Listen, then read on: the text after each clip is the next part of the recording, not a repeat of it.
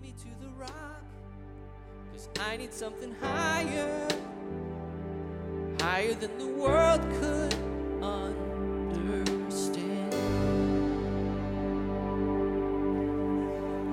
You can be seated. You pray with me. Heavenly Father, I want to thank you for the day. We want to thank you for your word. And as we continue on in the book of John today, I pray that we would just see Jesus, see his will and desire and grace for our lives, and that we would respond to him, and that I would be, as the communicator today, completely out of the way of your text, but that your word would find, the seed of your word would find a place this morning in our hearts and our minds. We thank you for Jesus. It's in his name we pray. Amen. I want you to, for just a few minutes, travel back with me to 1976, when the average cost of a new house was $43,400. The average income for the year was $16,000. The average monthly rent was $220. The cost of a gallon of gasoline was 59 cents. Polaroid camera, you can ask your parents or grandparents what that is. It's $28. A men's sports jacket was $37. A new color TV was $599. A CB radio was $147. And a microwave oven was $169. 1976 also happened to be the year I was born. My parents were baby boomers. They became Christians. I've told you guys this story a bunch, but they became Christians the year I was born. There was something about me being born and looking into my beautiful face. My parents said, we need the Lord desperately. And they were right, they did. And so they became Christians the year I was born. And one of the primary ways as baby boomers that my parents expressed their faith as I was growing up was through church attendance. We attended church so much. I can promise you, you have not attended more church services. I mean, maybe if you're quite a bit older than me, but if you're near my age, you have not attended more church services than I have. We attended church so much. Sunday school, Sunday morning, Sunday evening, Wednesday evening. If the custodian was washing the windows, we took up our pew and we watched, right? I grew up going to church. And I think as we've seen a generational shift from baby boomer mindset to millennial mindset, and we've seen the effects of COVID-19 on our culture, which is significant for the church, that individual expression of faith, attendance at everything, is on a steep, steep decline. There's been a great deal of social research done about the generational shift from boomers to millennials, the effects of COVID-19 on church attendance, but the biggest kind of take home from these studies is that for the first time since Gallup has been tracking these numbers, less than a majority of Americans belong to any religious institution at all. Less than a majority for the first time ever.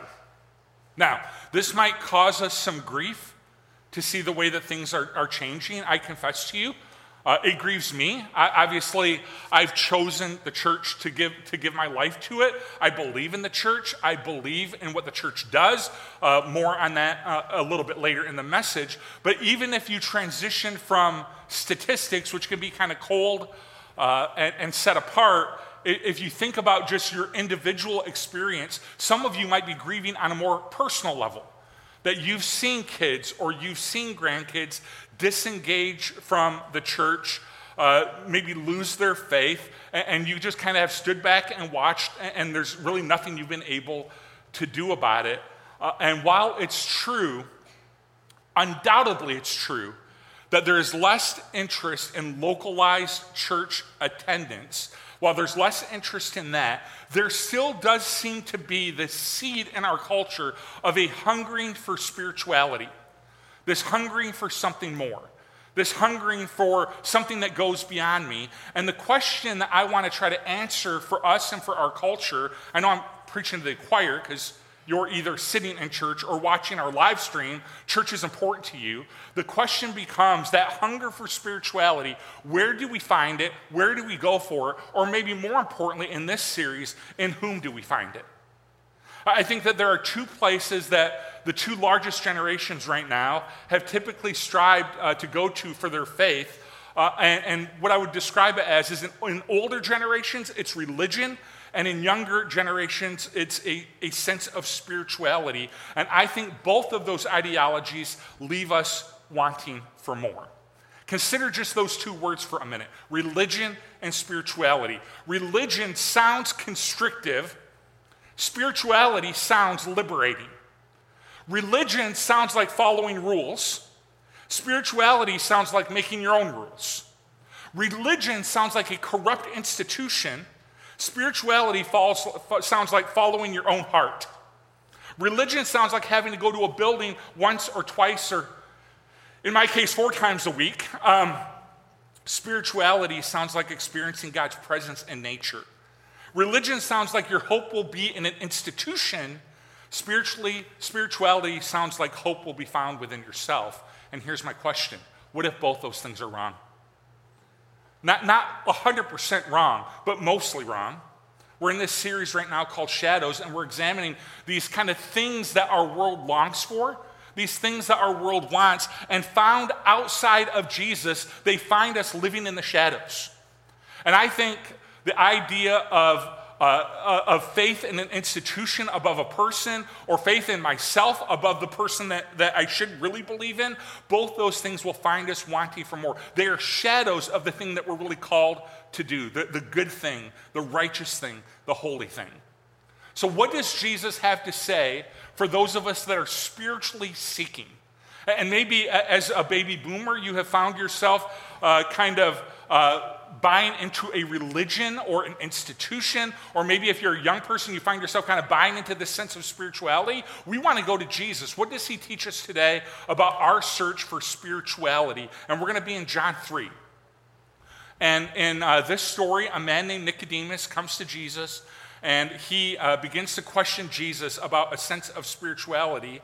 Now, if Nicodemus were around today, he would not fit into the category of our modern day spirituality seeking.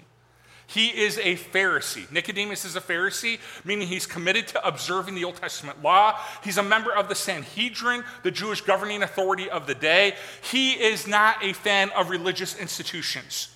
He is the religious institution. Right? He's given his life to the religious institution. And like so many of us today, maybe many of us, he is searching spiritually, and he believes Jesus can help. And let me show you the conversation that they have. Now, there was a Pharisee, a man named Nicodemus, who was a member of the Jewish ruling council. He came to Jesus at night.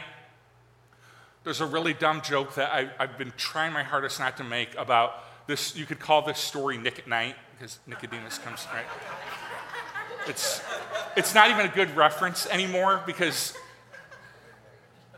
yet I did it. So, all right, he came to Jesus at night and said, "Rabbi, we know that you are a teacher who has come from God, for no one could perform the signs you are doing if God was not with them." Jesus replied, "Very truly, I tell you, no one can see the kingdom of God unless they are born again." "How can someone be born when they are old?" Nicodemus asked. "Surely they cannot enter a second time into their mother's womb to be born." And Jesus answered, "Very truly, I tell you, no one can enter the kingdom of God unless they are born of the water and the Spirit. Flesh gives birth to flesh, the Spirit gives birth to spirit. You should not be surprised at my saying, you must be born again. The wind blows wherever it pleases. You hear its sound, but you cannot tell where it comes from or where it is going. So it is with everyone born of the Spirit." "How can this be?" Nicodemus asked. "You are Israel's teacher," Jesus said, "and you do not understand these things? Very truly, I tell you, we speak of what we know, and we testify to what we have seen, but still you people do not accept the testimony. I have spoken to you of earthly things, and you do not believe. How then will you believe if I speak of heavenly things? No one has ever gone into heaven except the one who came from heaven, the Son of Man. Just as Moses lifted up the snake in the wilderness, so the Son of Man must be lifted up, that everyone who believes in him may have eternal life in him." And I know you've heard this verse. "For God so loved the world that he gave his one and only Son, that whoever believes in him shall not perish but have eternal life. For God did not send his Son into the world to condemn the world, but to save the world through him. Whoever believes in him is not condemned, but whoever does not believe stands condemned already because they have not believed in the name of God's one and only Son. This is the verdict. Light has come into the world, but everyone who loved darkness instead of light, but people love darkness instead of the light because their deeds were evil. Everyone who does evil hates the light and will not come into the light for fear that their deeds will be exposed. But whoever lives by the truth comes into the light so that it may be seen plainly that what they have done has been done in the sight of God. So let's start out with, I think, an obvious truth from this story, and that is Jesus is the one that we should be seeking spiritually. I love that Nicodemus recognizes this, that he even calls Jesus his rabbi and his teacher. He doesn't fully know who Jesus is. We can be sure of that. He doesn't fully know who Jesus is. He does not fully understand what Jesus has come to accomplish, but he knows there's something about Jesus that he knows Jesus is the one he should be seeking for his answers about spirituality, his answers about faith, his questions about faith, his questions about spirituality, his questions about the things that he is most longing for. And I think this is an answer worth thinking through, a question worth thinking through. Who has the answers that I'm looking for when it comes to the spiritual? Who should I really be listening to? Is it the professional athlete who once in a while makes a statement of faith?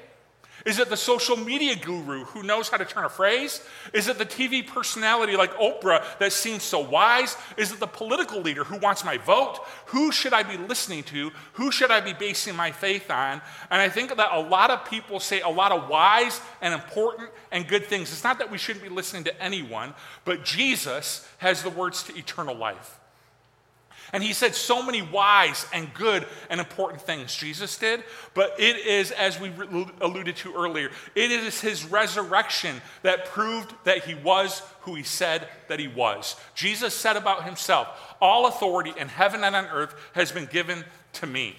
And it is his resurrection that demonstrated that. It is his resurrection that proved it. So all the good, wise, and noble things that Jesus said, his resurrection proved he had the authority, he had the ability, he had everything that he needed to speak life into us. He is the one we should be seeking for spirituality. I'm reminded of a statement at the end of John 6, another sermon Jesus preached. It said, on hearing it, many of his disciples said, this is a hard teaching.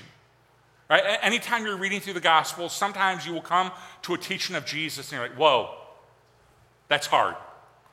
Hopefully that's happening, right? Because we want to be challenged. We want to be convicted. He said, this is a hard teaching. Who can accept it? Aware that his disciples were grumbling about this, Jesus said to them, does this offend you? Then what if you see the Son of Man ascend to where he was before? The Spirit gives life, the flesh counts for nothing. The words I have spoken to you, they are full of spirit and life, yet there are some of you who do not believe. For Jesus had known from the beginning which of them did not believe and who would betray him. He went on to say, this is why I told you that no one can come to me unless the Father has enabled him. From this time, look at this, many of the disciples turned back and no longer followed him. You do not want to leave too, do you? Jesus asked the 12. Simon Peter answered him, Lord, to whom shall we go? You have the words of eternal life. We have come to believe and know that you are the Holy One of God. And hopefully that very thing is happening to you and me a dozen times a year. That we're reading a teaching, we're reading something Jesus says, it's like, whoa, that's hard. That's difficult. I don't know if we want to do that. And Jesus stands there and says, will you leave too? I say, no, I'm not leaving. I'm not going anywhere. You have the words to eternal life. And so I've got to comply my desire and my wishes to be obedient to what the King of the kingdom says. And that's really the point of what Jesus is trying to show here in terms of where we go to for spirituality. Is he's saying, man, I have come and I've ushered in a kingdom. I am the king. You are living in that kingdom. Of course, come to the king. Come to the king for your sense of spirituality. And to really drive this point home, he gives us 3 images to really consider. The first one is the image of birth. Now, this was not a new idea to Nicodemus, because in his system of thinking, to be a part of God's family, to be his chosen people, you had to be born Jewish. But what Jesus is talking about here, a new birth into a new kingdom where he is the king on the throne and he's all authority in heaven and on earth has been given him. He is the king in charge. This kingdom of Jesus, Nicodemus had no category for it. It was a spiritual birth. The text says via water, symbolizing our baptism, which is definitely us saying we are dying to ourselves and we are rising up to new life to live in the kingdom of Jesus, right? Symbolizing baptism, and the Spirit that is given and is the mark for every believer. It is how we enter into the kingdom. We must be born again. And it happens in response to faith in Jesus. We are baptized in faith. We receive the Spirit through faith. We are given eternal life through faith. We follow Jesus and live for Jesus through a life of faith. This is a reminder for us. This is a reminder to us that your invitation to be born again has nothing to do with the nation you were born into. Being an American, it doesn't mean anything in this realm. It has nothing to do with the family you were born into. What your grandpa and grandma and mom and dad's beliefs, it doesn't matter. It has nothing to do with the race you were born into.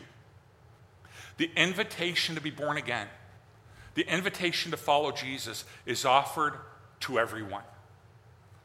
It is the beauty of the gospel. It is for everyone.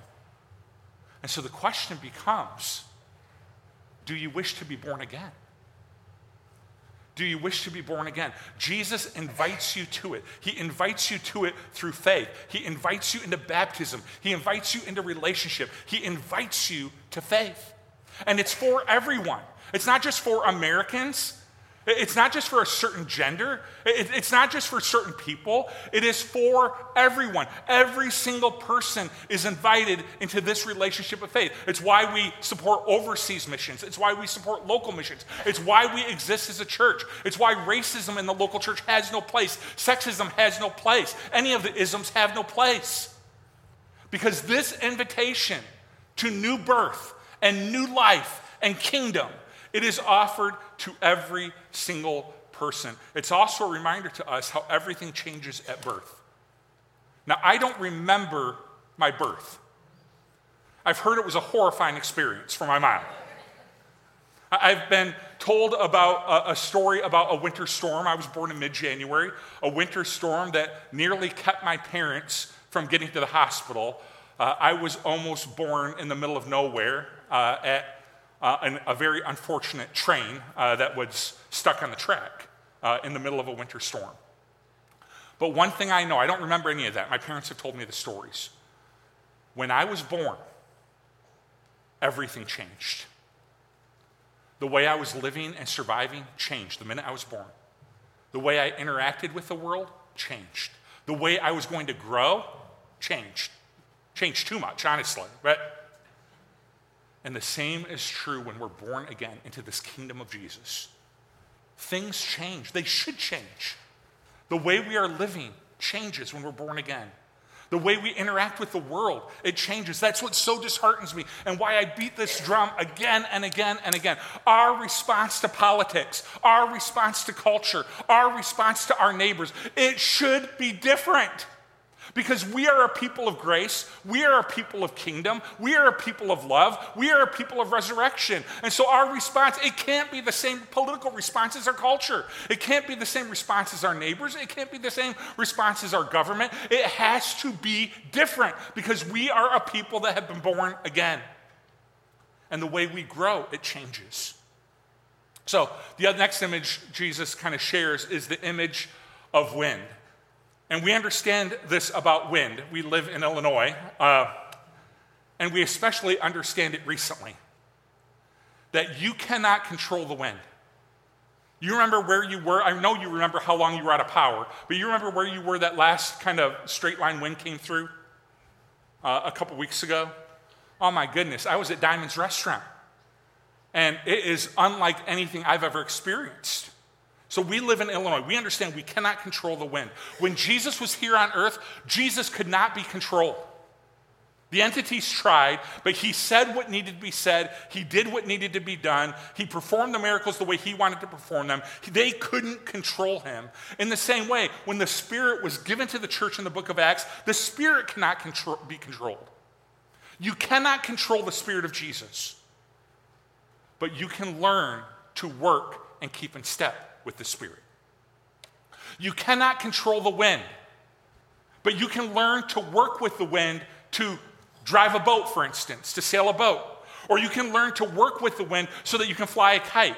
You cannot control it, but you can learn to work with it and keep in step with it to do extraordinary things.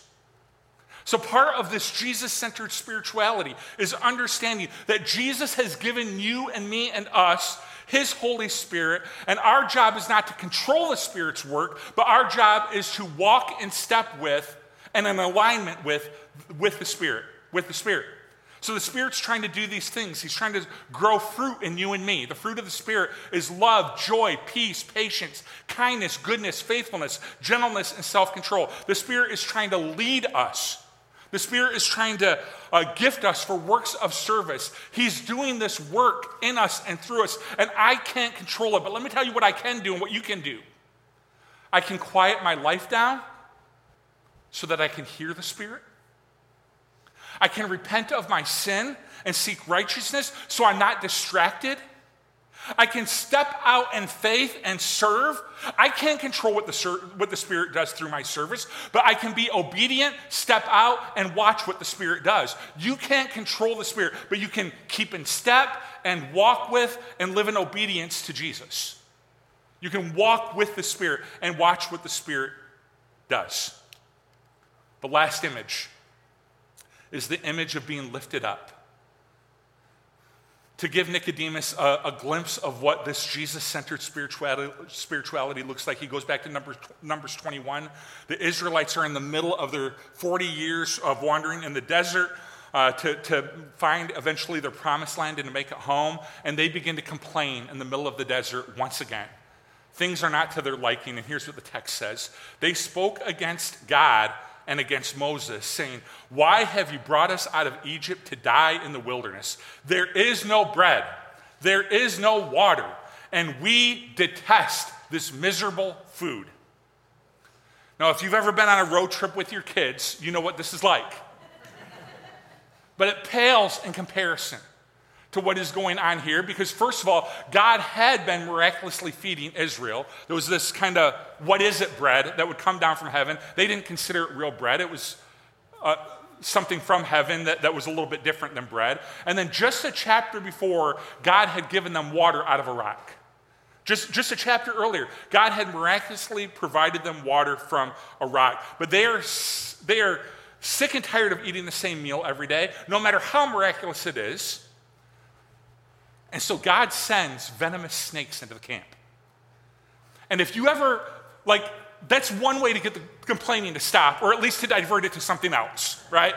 If you walked into a restaurant and you're like, man, alive, the service here is so poor, it's so terrible, and then all of a sudden you saw venomous snakes come in, you'd be like, you know what, I've got other complaints, right? Or if you walked into a place and like, man, alive, the air conditioning's not working, it is so hot in here, and then all of a sudden you saw a whole bunch of venomous snakes, you'd be like, you know what? My complaints about the air conditioning can hold on for a minute. And so these venomous snakes kind of come into the camp, and the complaining stops, and Moses prays to God to make it stop. And so God provides a solution by telling Moses to make a snake out of bronze, to put it on a pole, so that everyone that is bitten by the snake and takes on that venom can look at the bronze snake and be healed. And so this snake, lifted up in the desert, in the midst of God's people, becomes the source of their healing. It is an odd story. I don't believe I've ever preached on it before, to be honest with you. It is an odd story. But Jesus points it out. He grabs this piece of their history to explain who he is. That just like that bronze snake was lifted up in the wilderness to bring healing to those dying from venom, so Jesus said he would be lifted up. We know that this happens through the cross. He would be lifted up, and everyone who looks to him will also be healed from the poison of sin. And this gives us the next lesson Jesus is trying to teach us on spirituality. Spirituality cannot be understood until we see Jesus lifted up. It is when we see Jesus lifted up on that cross, when we see Jesus lifted up, that we are healed and we are forgiven and we are inspired and we are helped. Seeing Jesus lifted up, hopefully it changes everything as we follow him. That because he is lifted up, and when we look at him, because he is lifted up, we receive grace upon grace upon grace. But also because he is lifted up, we are able to receive his Holy Spirit, who empowers us and builds fruit into us and gives us a purpose and a mission in life, and a better life than any of that. And so it is all about Jesus being lifted up, and looking at him in faith, and seeing him lifted up, and looking at him in faith, and receiving healing from our sin and from so many other things. It is seeing Jesus lifted up that makes the difference. So here's what I want you to see. You can see, hopefully, that seeing spirituality through the prism of an institution is a real dangerous thing. That my faith is primarily in a church or a leader or a political party or a company that's going to sell product. When the institution or the human leader becomes the most important thing, it's easy to find ourselves defending things we shouldn't defend and justifying things we shouldn't justify because the human leader or the institution has become the thing we're protecting. And if you ever want to see an example of this, I will point you to the false idol of politics as we enter into the next election cycle. You will find Democrats defending behavior in the Republican candidate that they should not be defending, and you will find Democrats defending things in the Democratic candidate that they should not be defending because they are worshiping a false idol when they should be worshiping Jesus. They are believing that politics will bring them new life, and only Jesus can bring new life. Now, that being said, hopefully and obviously, we can see that the gathering together of Christians is important. The church, as a people, not as an institution, the church as a people is tasked with lifting Jesus up to our culture and pointing people to him so that they can gaze upon Jesus and be healed. Our task is not to lift up a political leader or a political system or an institution and say, people, look at that and you will be saved. They will not be saved. They will worship a false God that gives them false hope and ends up taking their life into a ditch. But instead, the church as a people, not as an institution, we lift Jesus up, and only Jesus up, so that people can gaze upon him and receive healing and new life and new purpose, and their faith can be in him. So church is not the problem. Church as an institution, a thing we defend above all, or a human leader that we believe in above all, that is the problem. Church as the early church planned it to be, a gathering of people that worship together and hear God's word proclaimed together and do life together and are pointing people to the most important person, Jesus. That is the mission and purpose of the church that ultimately would bring new life and joy and purpose and peace to our community. So seeing religion primarily through a broken institution is a dangerous thing. Seeing spirituality through the prism of self, hopefully we can see that that would be a dangerous thing as well, because self has a sin nature. No one has hurt me more than me. My own decisions, my own sense of right and wrong, my own desire to do what I want to do. No one has hurt me more than me and my own decision making. So seeing the prism of spirituality through this is what I think is right, or this is what I think I should do, or this is what I think is the right path forward is a recipe for disaster. It is Jesus lifted up that leads me to a path of new life, that leads me to a path of joy, a path of peace. And I'm telling you, this prism of self, it is a thing our culture struggles with. If I think it's right, if I think it's holy, if I think it's righteous, then it must be. Where in Christianity we learn that all have sinned and fall short of the glory of God. So anytime I'm like, man, this is what I think is right, this is what I think is righteous, this is what I think is holy, because of some of the texts of the New Testament, I hit the pause button. It's like, I'm going to run this through the prism of Jesus. I'm going to run it through the prism of the Bible. I'm going to run it through the prism of the people that I love, that I'm in relationship with, and see if there's agreement on whether or not this is actually holy and righteous and good. Seeing spirituality through the prism of cold religion, like just all religion is a set of rules that I'm supposed to follow. It's a real dangerous thing, because I miss the beauty and the grace and the relationship of seeing Jesus lifted up and bringing new life and joy and peace. Seeing spirituality through the lens of a rubber stamp in case something happens to me and I die, so that I can kind of have a rubber stamp on my life to make sure I go to heaven when I die, is a real dangerous thing. Because I miss so much of the life of Jesus and the life that he has in store for me as a king over a kingdom on the throne. We're missing it. We're living in the shadows when we have it be our sense of spirituality anything but Jesus. A political leader will lead you astray. I love you. You're very nice people. You will lead yourself astray. I will lead myself astray. Jesus, high and lifted up, is the song that we sing sometimes. High and lifted up. Jesus will lead you to life. Jesus will lead you to joy. Jesus will lead you to holiness. Jesus will lead you to eternal life. Jesus, high and lifted up, should be our sense of spirituality. When we see a spirituality based on anything but him, his words, his life, his example, his death, his resurrection, his spirit, anything other than being based in him, we live in the shadows. So Jesus stands to Nicodemus, who is part of a religious institution. His job was to protect the institution above all. He says, could you tell me a little bit about where spirituality is found, Jesus? And he says, all right, it's like you've been reborn, Nicodemus. It's like you've been born again. And this time when you kind of come out into this new life, you're in a new kingdom with a new king, with a new way of living, and joy, hope, and peace unspeakable. It's like Nicodemus, it's like you're being born again. Or he says, Nicodemus, it's kind of like the way the wind blows. You can't control the wind, but you can listen to it and you can keep in step with it. And because of that, you can sail to places that you cannot even imagine. Or you can fly a kite further and higher than you've ever flown one before if you'll listen to the wind and you'll keep in step with the wind. He said, it's kind of like that with me, that you can't control me, you can't control my spirit, but you can walk with me, you can keep in step with me, you can give your life to me, and we will go to places you cannot imagine, and we will fly higher than you can even believe.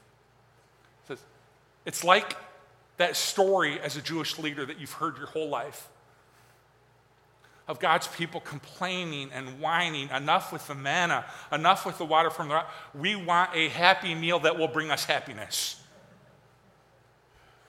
How do you feel about venomous snakes? Oh, we'd like to retract our criticism, Jesus. It's like that story when Moses lifted that snake up, and everybody who had been bitten by those snakes and was going to die, everybody who had been bitten by those snakes could look up at that bronze snake and receive healing and new life and joy. It says, my kingdom it's like that. Only I'm the one lifted up. And everyone who looks at me and says, that's my king, that's my Lord, that's my Savior, everyone who looks at me, they'll receive healing from sin, forgiveness, grace upon grace upon grace. And because of that, they will find new life. Let me pray for us. Jesus, it is all about you. May we repent right now as we get ready to receive communion for the times that we have been tempted to make an institution bigger than you. To say like, man, this political institution or this religious institution, I'm going to put all my faith and all my eggs into that basket because they're going to lead me to new life. May we repent of that and say, no. The church is at its best when it's lifting you up, Jesus. Political leaders are at their best when they are lifting you up. Because you bring new life. You bring joy, hope, and peace. You point us in the direction that we need to go. And so may we repent when we've made an institution something bigger than it should be. May we repent when we've made ourselves something bigger than we should be. And we're like, man, if I think it's holy, righteous, and good, then it must be. Lord, I repent of that the times that I've done that. And may our sense of spirituality be in you. And this morning, may it be like we're born again. May it be like we're listening to the wind, and that kite, the wind gets a hold of that kite, and all of a sudden it flies. Because we were in step with the wind, in step with the Spirit. And over the next few minutes especially, may it be like looking up at that bronze snake and being healed and forgiven and set free from our sin. It is in the name of Jesus we pray. Amen. This is when the church, right now, this is when the church is in its sweet spot. Because right now we are going to lift Jesus up through communion. Jesus commanded us to do this, that every time we receive the bread, it is like his body that was on that cross. Every time we receive the juice, it is like his blood that was on that cross. And we lift him high, not because we're an institution, but because we're a people of God. It's not about the institution, it's about the people. Institutions have power. The people of God lay our power down and serve others. So we're not about power. We're about people. And so right now, as the people of God, we lift Jesus high. And as we gaze at him on that cross, in our mind's eyes right now, may we receive healing, peace, joy, hope, new life, and purpose. High and lifted up Jesus. We're going to receive communion together, and you can just kind of gaze at him, think about him, what he did on that cross, and then I'll come back up in just a few minutes, and we'll receive communion together as a church family. High and lifted up, his body given for you, his blood poured out for you. Jesus, we want to thank you for going to that cross. We want to thank you for being high and lifted up so that we could gaze upon you, put our faith in you, and receive healing. And right now, in a culture that is spiritually speaking but doesn't know where to find it, they're so cynical about institutions. They're so cynical about organized religion.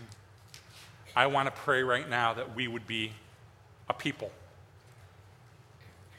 that just simply love you and have gazed upon you and received healing. And may they see in us something different than a machine, something different than a power broker, something different than a powerful institution. May they see in us this simple faith and a life lived in response to that faith.